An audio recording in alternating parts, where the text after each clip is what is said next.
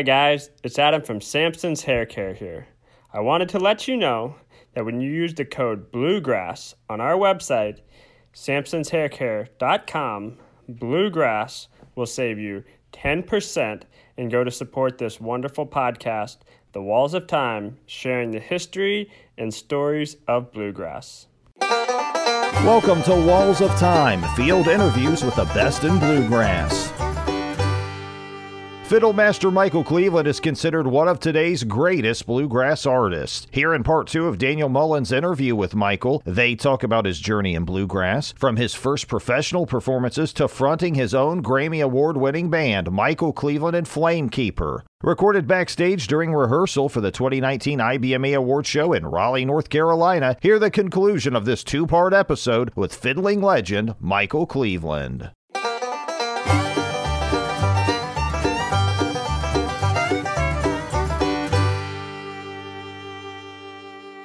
What was your first fiddle playing job on the national scene in bluegrass?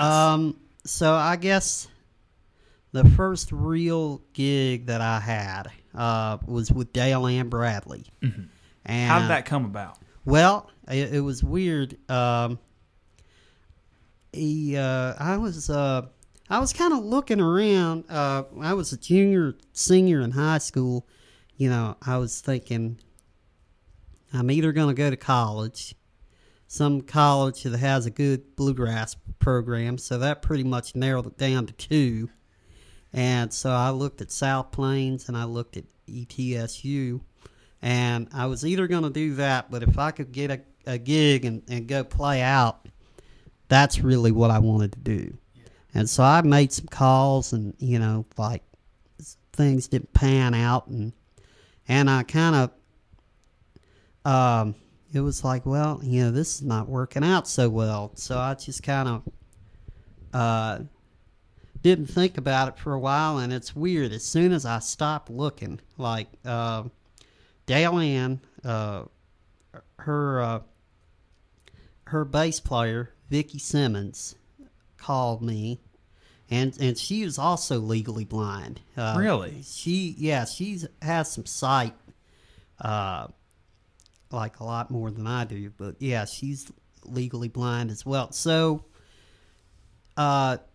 Jeannie Richardson had recommended me to them, and so that was the first gig I ever had, and I'll never forget being able to do that. It was a good opportunity for me because at that point I was just, you know, every song I played, I threw every lick I knew in it, you know. Yeah. And I just played constantly. And just as much as I could throw in it, man, I was playing, wearing people out, you know. So finally, you know, I think it might have been Deanie, you know, she heard us play on the Opry one, and she gave me some good advice. She was like, you can't play it all. Yeah. It's like, you sound great, you know, but you got to let these other people play backup, you know, or you got to, but, so that was my first, I played with Dale Ann for about 6 months, and then. What were some other things you learned being able to play in a band unit, you know, consistently for the first time? What were some other things you learned that you're not going to learn in jam session or playing around the house? Well, the band broke down on the second date out. Oh, really? So I learned that pretty quick. But no, really what the best thing for me at the time was that I got to learn, like I had to learn, you know, like the breaks like they were on the record, you know. And so if Randy Howard played on the record, you know, I had to learn Randy Howard's fiddle break. And, you know, a lot of people don't realize, and it seems to be a little different today, but it's like if you were trying out for a gig, you know, you learn the material and you learn it note for note, you know. And I mean, that's kind of always how I approached it. And then, you know, it's like if they figured out that you actually could learn it, then you could add your own things to it or whatever. But so I was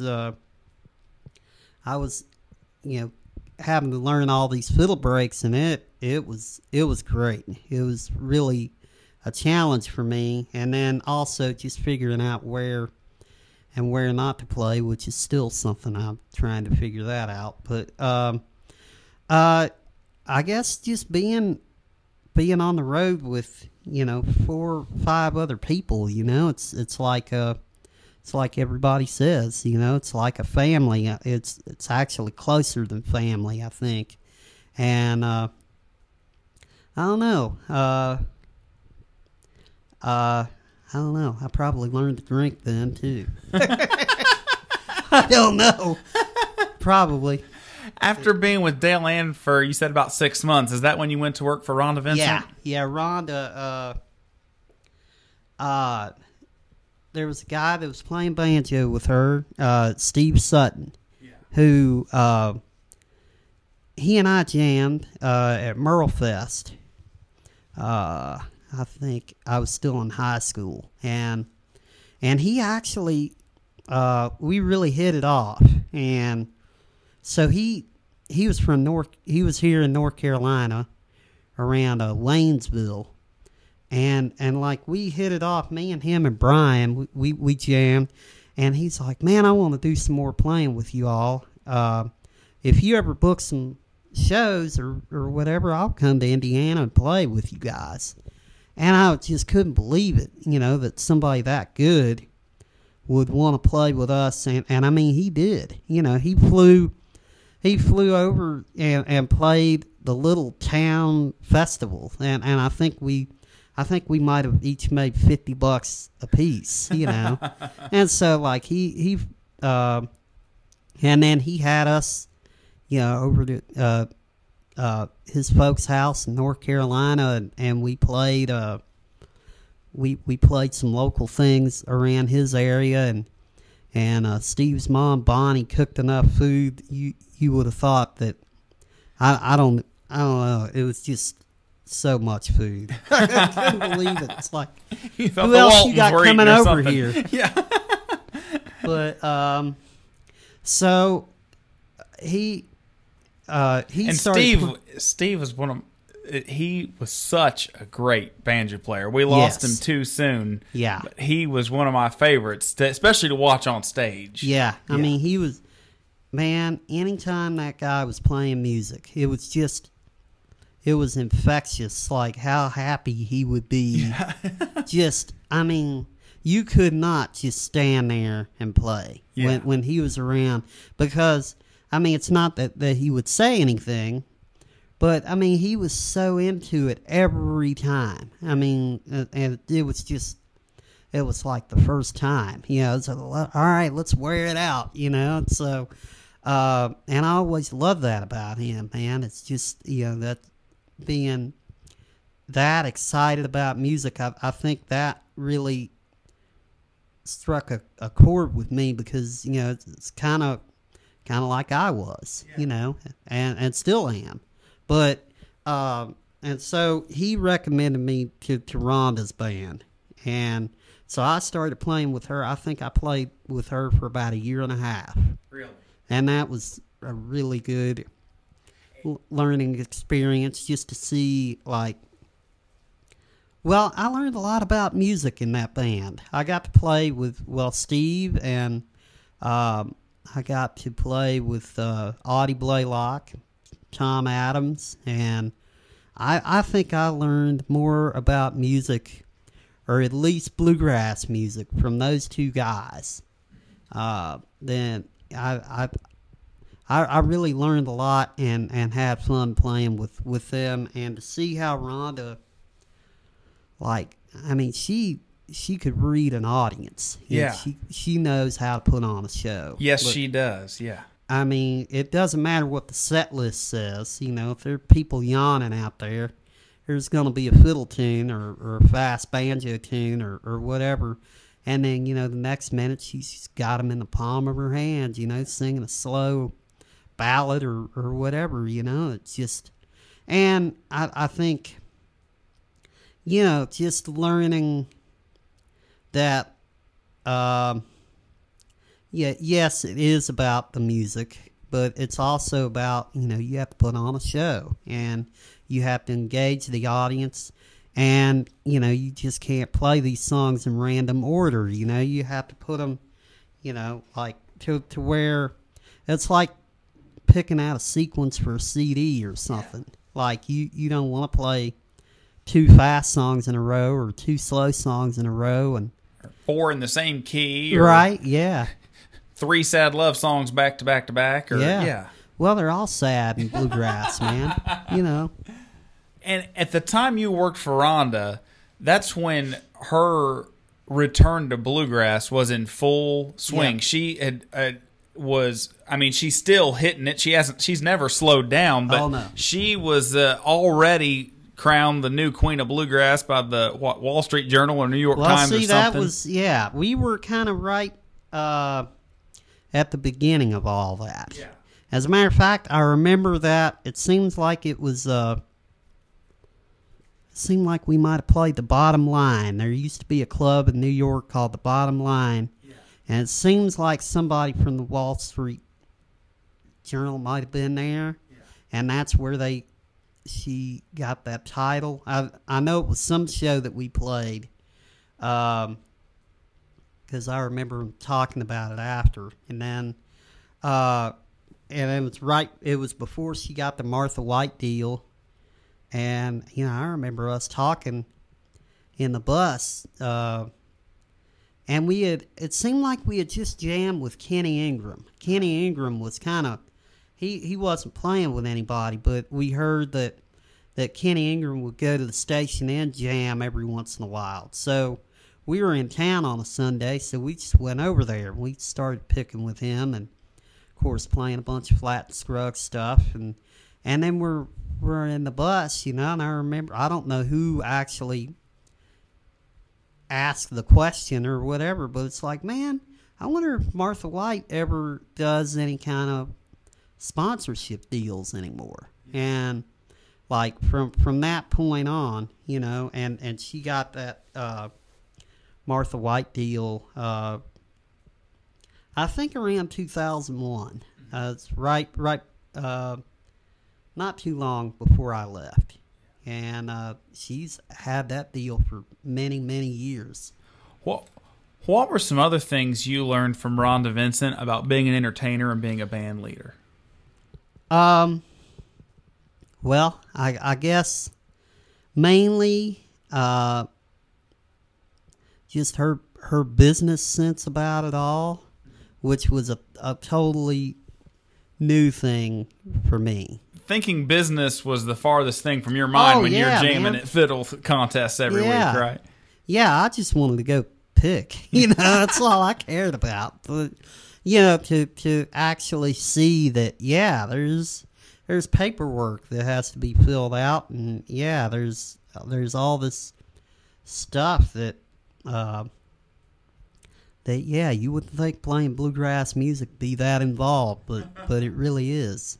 And still, I mean, if it wasn't for, I've had a lot of help, and I can't imagine trying to do it all. Like you got to book dates, and not only do you have to book dates, but you have to promote the dates. And now, if you don't have a presence online, then you're done. So, like you have to be on Facebook and Instagram, and you have to have a website, and there's so many other things that as far as any one of those jobs, booking a band, or doing the publicity, the PR end of everything, those are all 24/7 jobs, just one of them.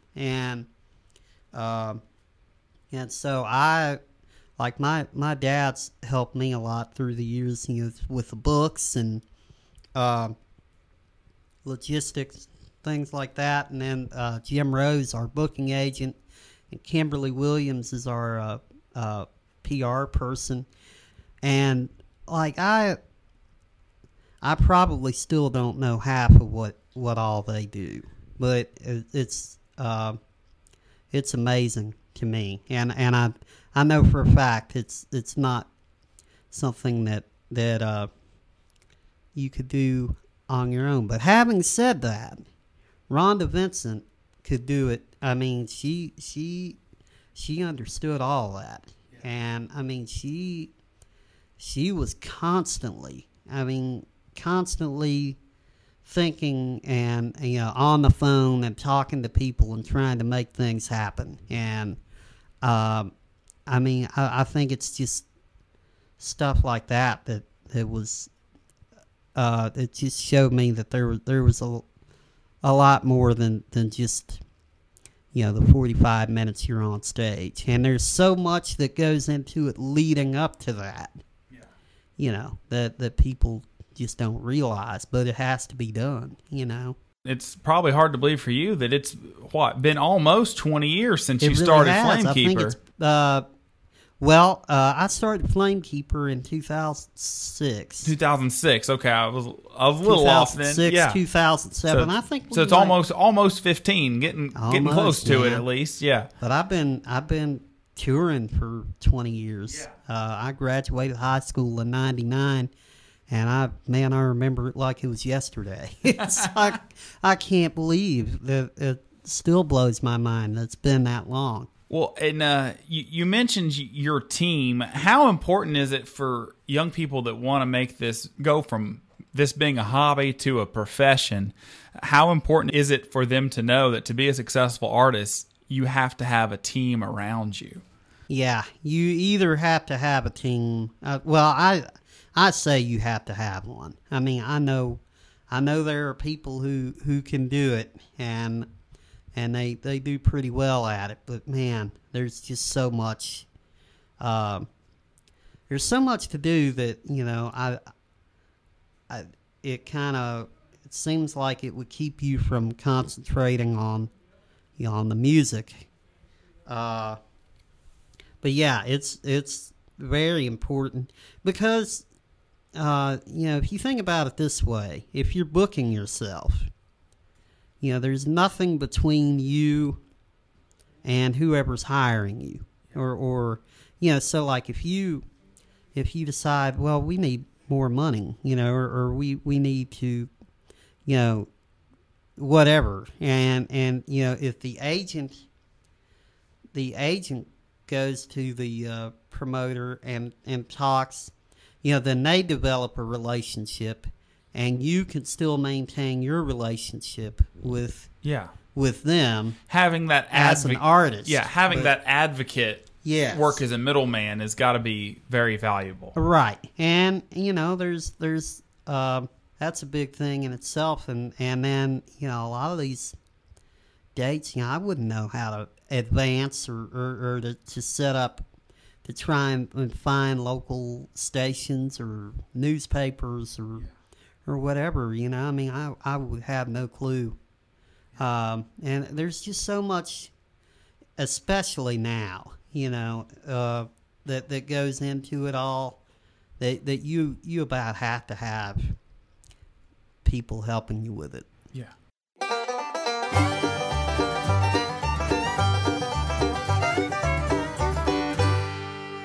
Women love men who care about their hair, and nothing makes a man's hair look better than Samson's Hair Care. Hi, I'm Santana Bell, and let me tell you, Daniel Mullins' hair was a mess before he started using Samson's. Trust me, I'm his girlfriend, but Samson's has made a world of difference. It holds all day. Even after a day of riding roller coasters, his hair still looked great. I couldn't believe it. But even with the all-day hold, I could still easily run my fingers through his hair without it feeling stiff or greasy. But the best part is the smell. It's not overpowering, but it gives off a distinctive, pleasant aroma that lasts all day. Honestly, a man could stop wearing cologne as long as he wore Samson's.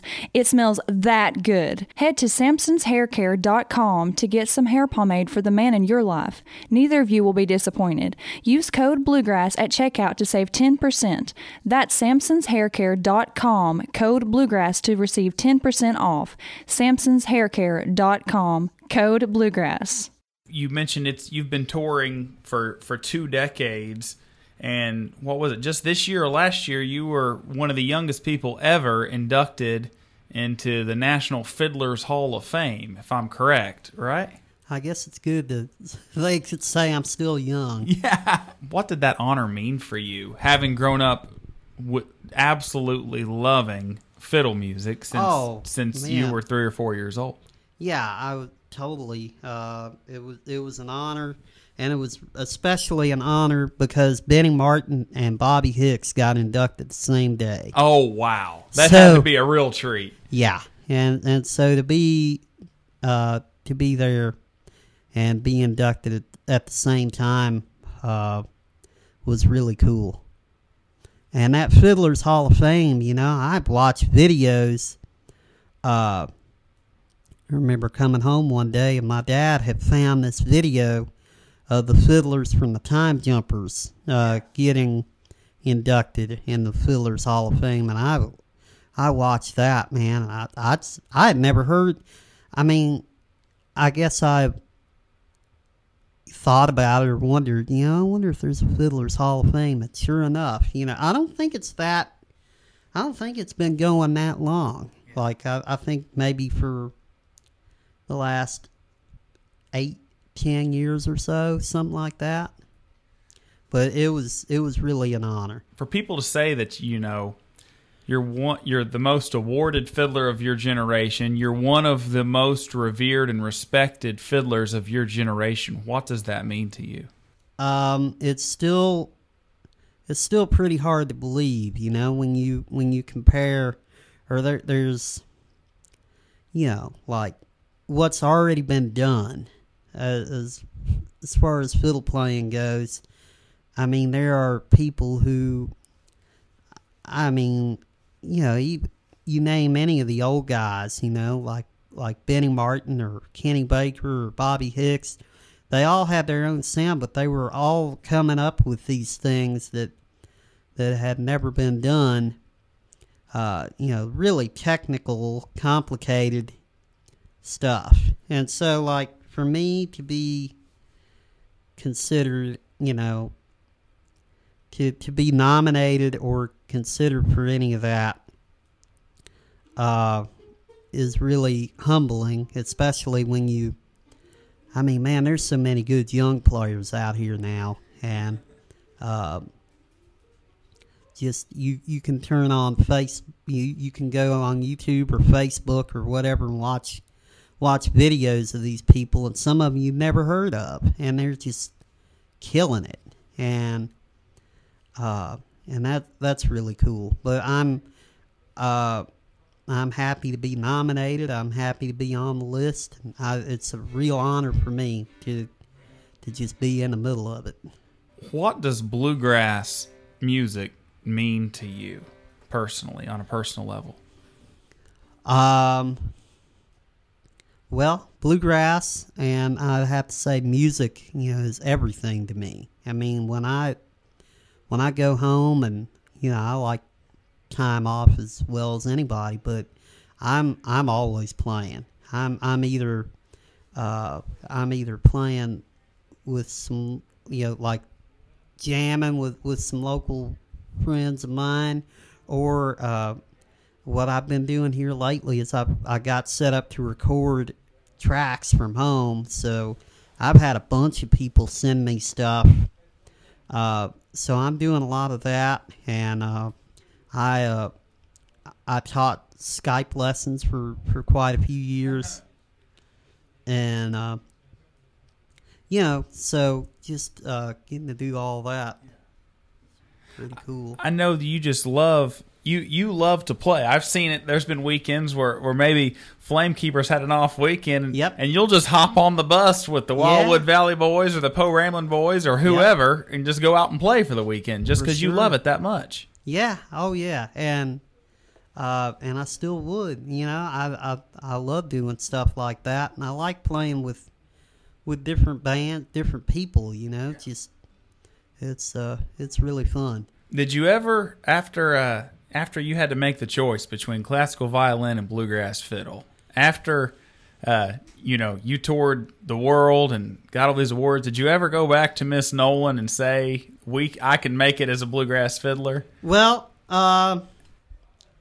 Yeah, I think she's seen some stuff that we played in the area. Really?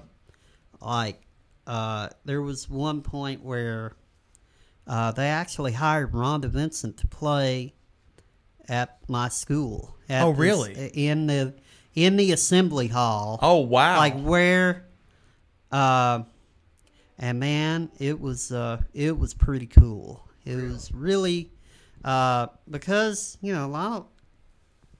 not a lot of people were too sure about it. They really weren't, and rightfully so. It's like we'd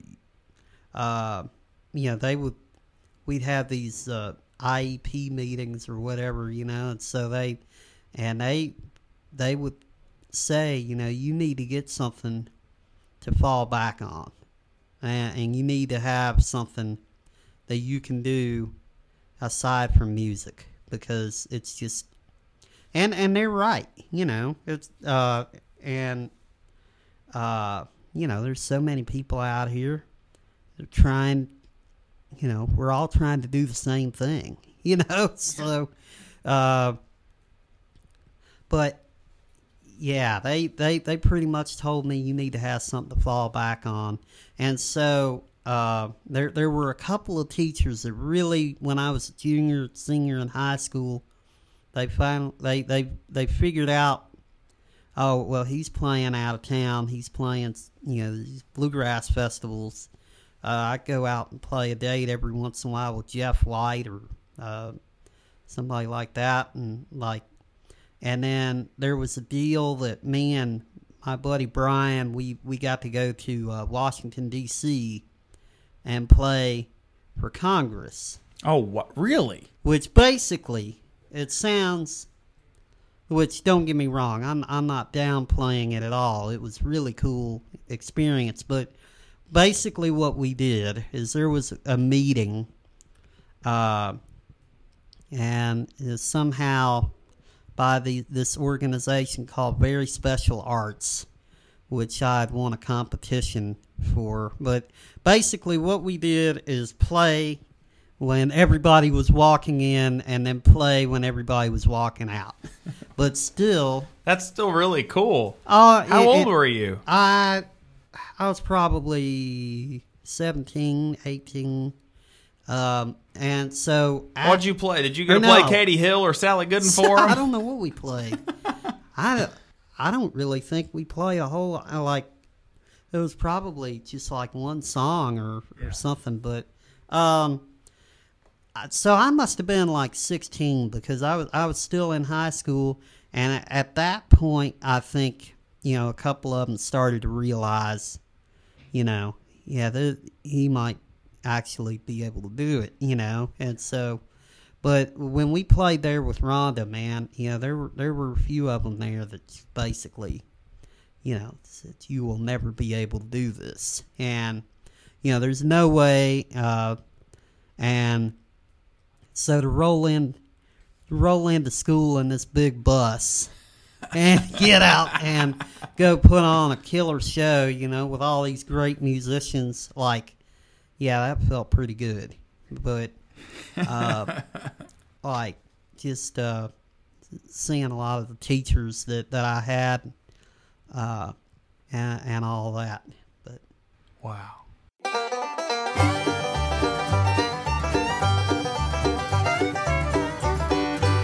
Do you ever feel like the hustle and bustle of life keeps you from accomplishing your goals and staying on track? Have you ever felt exhausted at the end of the day, but yet feel like you've accomplished nothing? Help focus on your goals and stay on track with the Self Journal from Best Self Co. Whether you're starting your own business, a college student, or you're just feeling overwhelmed with day-to-day life, the Self Journal is packed with tools to help you get more done, with features including daily planning, a 13-week roadmap for your goals, inspirational quotes, daily and weekly habit tracking, and a place to record morning and evening gratitude. Best Self Co. offers a line of productivity tools to help you accomplish more. Check out all of their products at bestself.co. Use code Bluegrass to save 15% off of your first purchase. That's bestself.co, code Bluegrass to save 15% off your first purchase.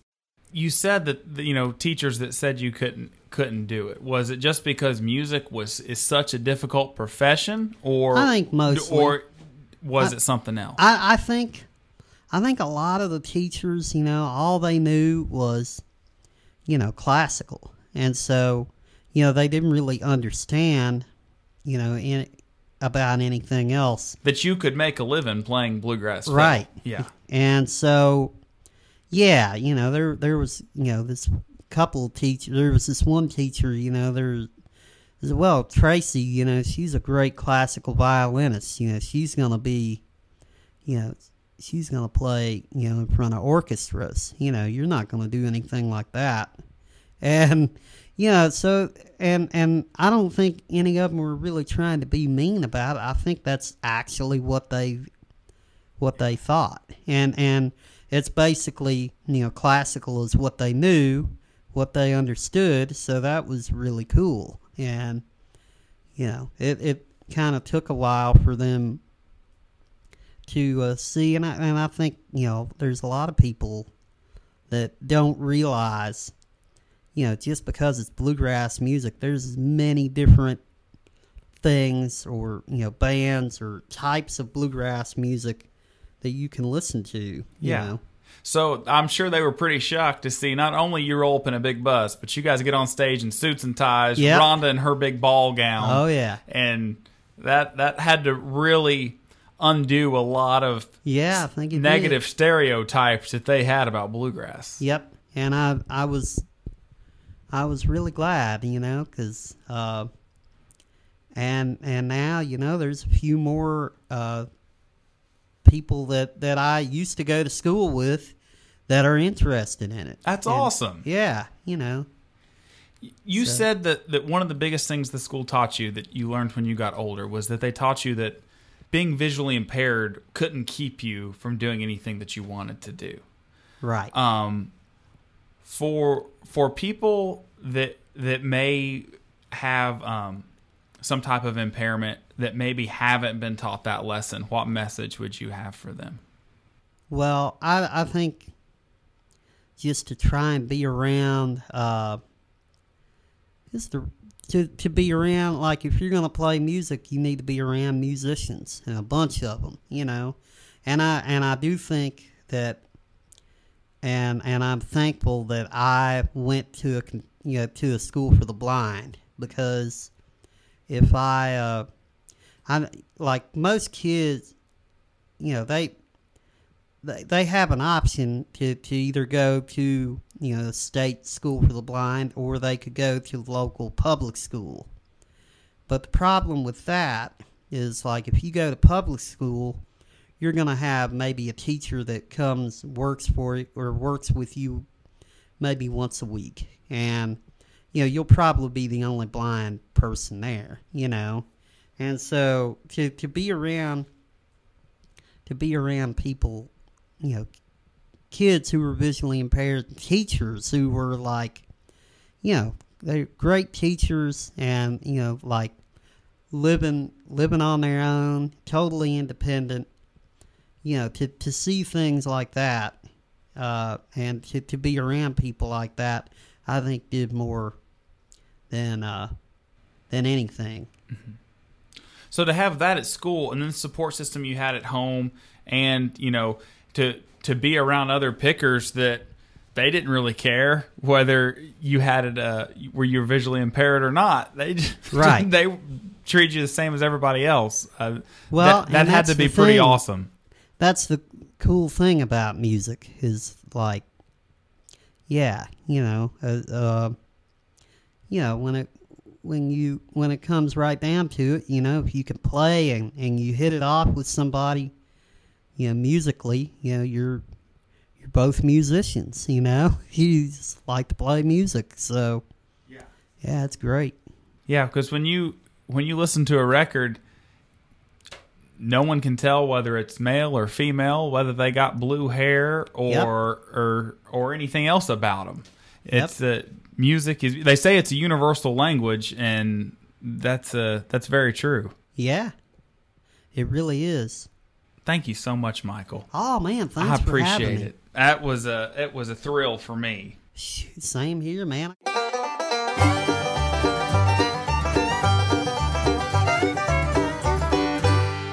Hi guys, Adam from Samson's Hair Care here. I wanted to let you know about a new product we've released called Texture Powder. You just sprinkle it in, work it into your roots, and it provides you with volume and hold and texture while leaving your hair looking natural. Give it a shot. Use the code BLUEGRASS on our website to save 10% off your total. Continuing our conversation with the Grammy Award-winning bluegrass fiddler Michael Cleveland on the Walls of Time Bluegrass podcast. Michael's been a staple of the bluegrass music scene for the past 2 decades, and it all started when he got his job with Dale Ann Bradley. That's right. He kind of goes through some of the groups that he played with, Dale Ann Bradley, Rhonda Vincent, creating his own band that he's had now for, I guess, about 15 years, I think. And so good to hear about all of Michael's pedigrees and different folks he's played with over the years. Dale Ann, Rhonda Vincent.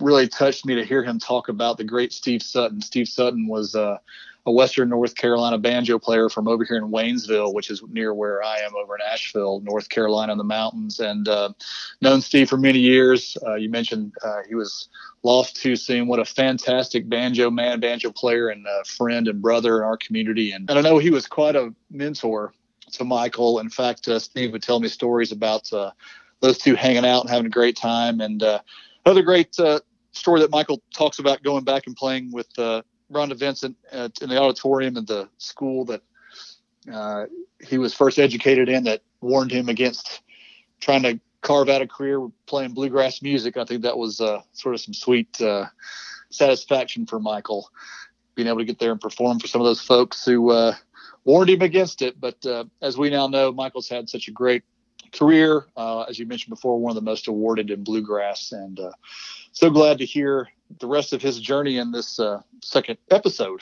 I can still remember the first time I saw Michael was when he was playing with Rhonda Vincent and the Rage, and it absolutely blew me away. I've told this story before. I went to Cedarville University, a Baptist college where I graduated. It's in the town where I grew up. And in a class I was taking, we had to look at an aspect of culture, tie it in spiritually with some sort of spiritual thread.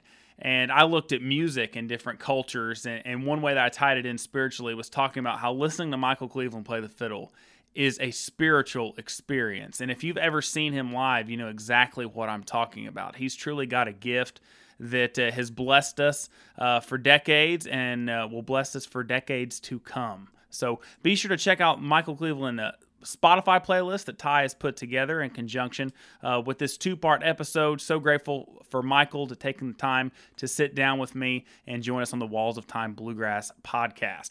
Be sure to support the podcast by going to wallsoftimepodcast.com. You can buy one of our official Walls of Time Bluegrass podcast t-shirts to show your support, and be sure to listen and subscribe wherever you enjoy podcasts: Apple Podcasts, Spotify, Google Play, Stitcher, and more. Yeah, and check us out, of course, on social media, Walls of Time Podcast on Instagram, Facebook, and Walls of Time Pod on Twitter. Give us a review, leave us a message, say howdy to us, and we've got some great stuff coming up as we continue with the season.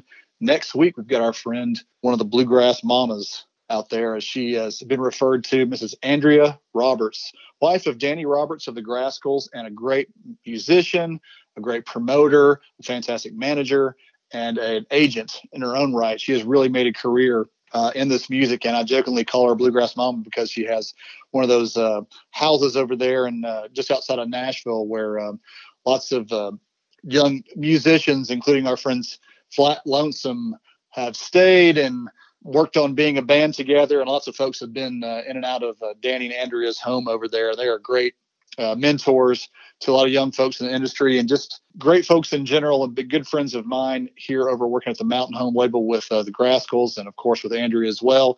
And really looking forward to everybody hearing this interview you did with her. Andrea's been a huge mentor to me in this business. Of course, she's been one of the top booking agents and managers in bluegrass for about the past 20 years. But before that, she was a member of a really important band in the 80s and 90s called Petticoat Junction, one of the first handful of all-female bluegrass bands. She talks about her performing career with Petticoat Junction, her love of bluegrass music, and some of the amazing opportunities she's had both on stage and off in this business. It's a ton of fun. We recorded it in Lexington, Kentucky in February of 2020 at Bluegrass in the Bluegrass. So be sure to stay tuned, listen and subscribe. Join us next time on the Walls of Time Bluegrass podcast with special guest Andrea Roberts. Thanks for listening. Walls of Time Bluegrass Podcast is produced by Ty Gilpin and Daniel Mullins, edited by Daniel Mullins, and is a production of Blue Poncho Media. Visit wallsoftimepodcast.com for more information.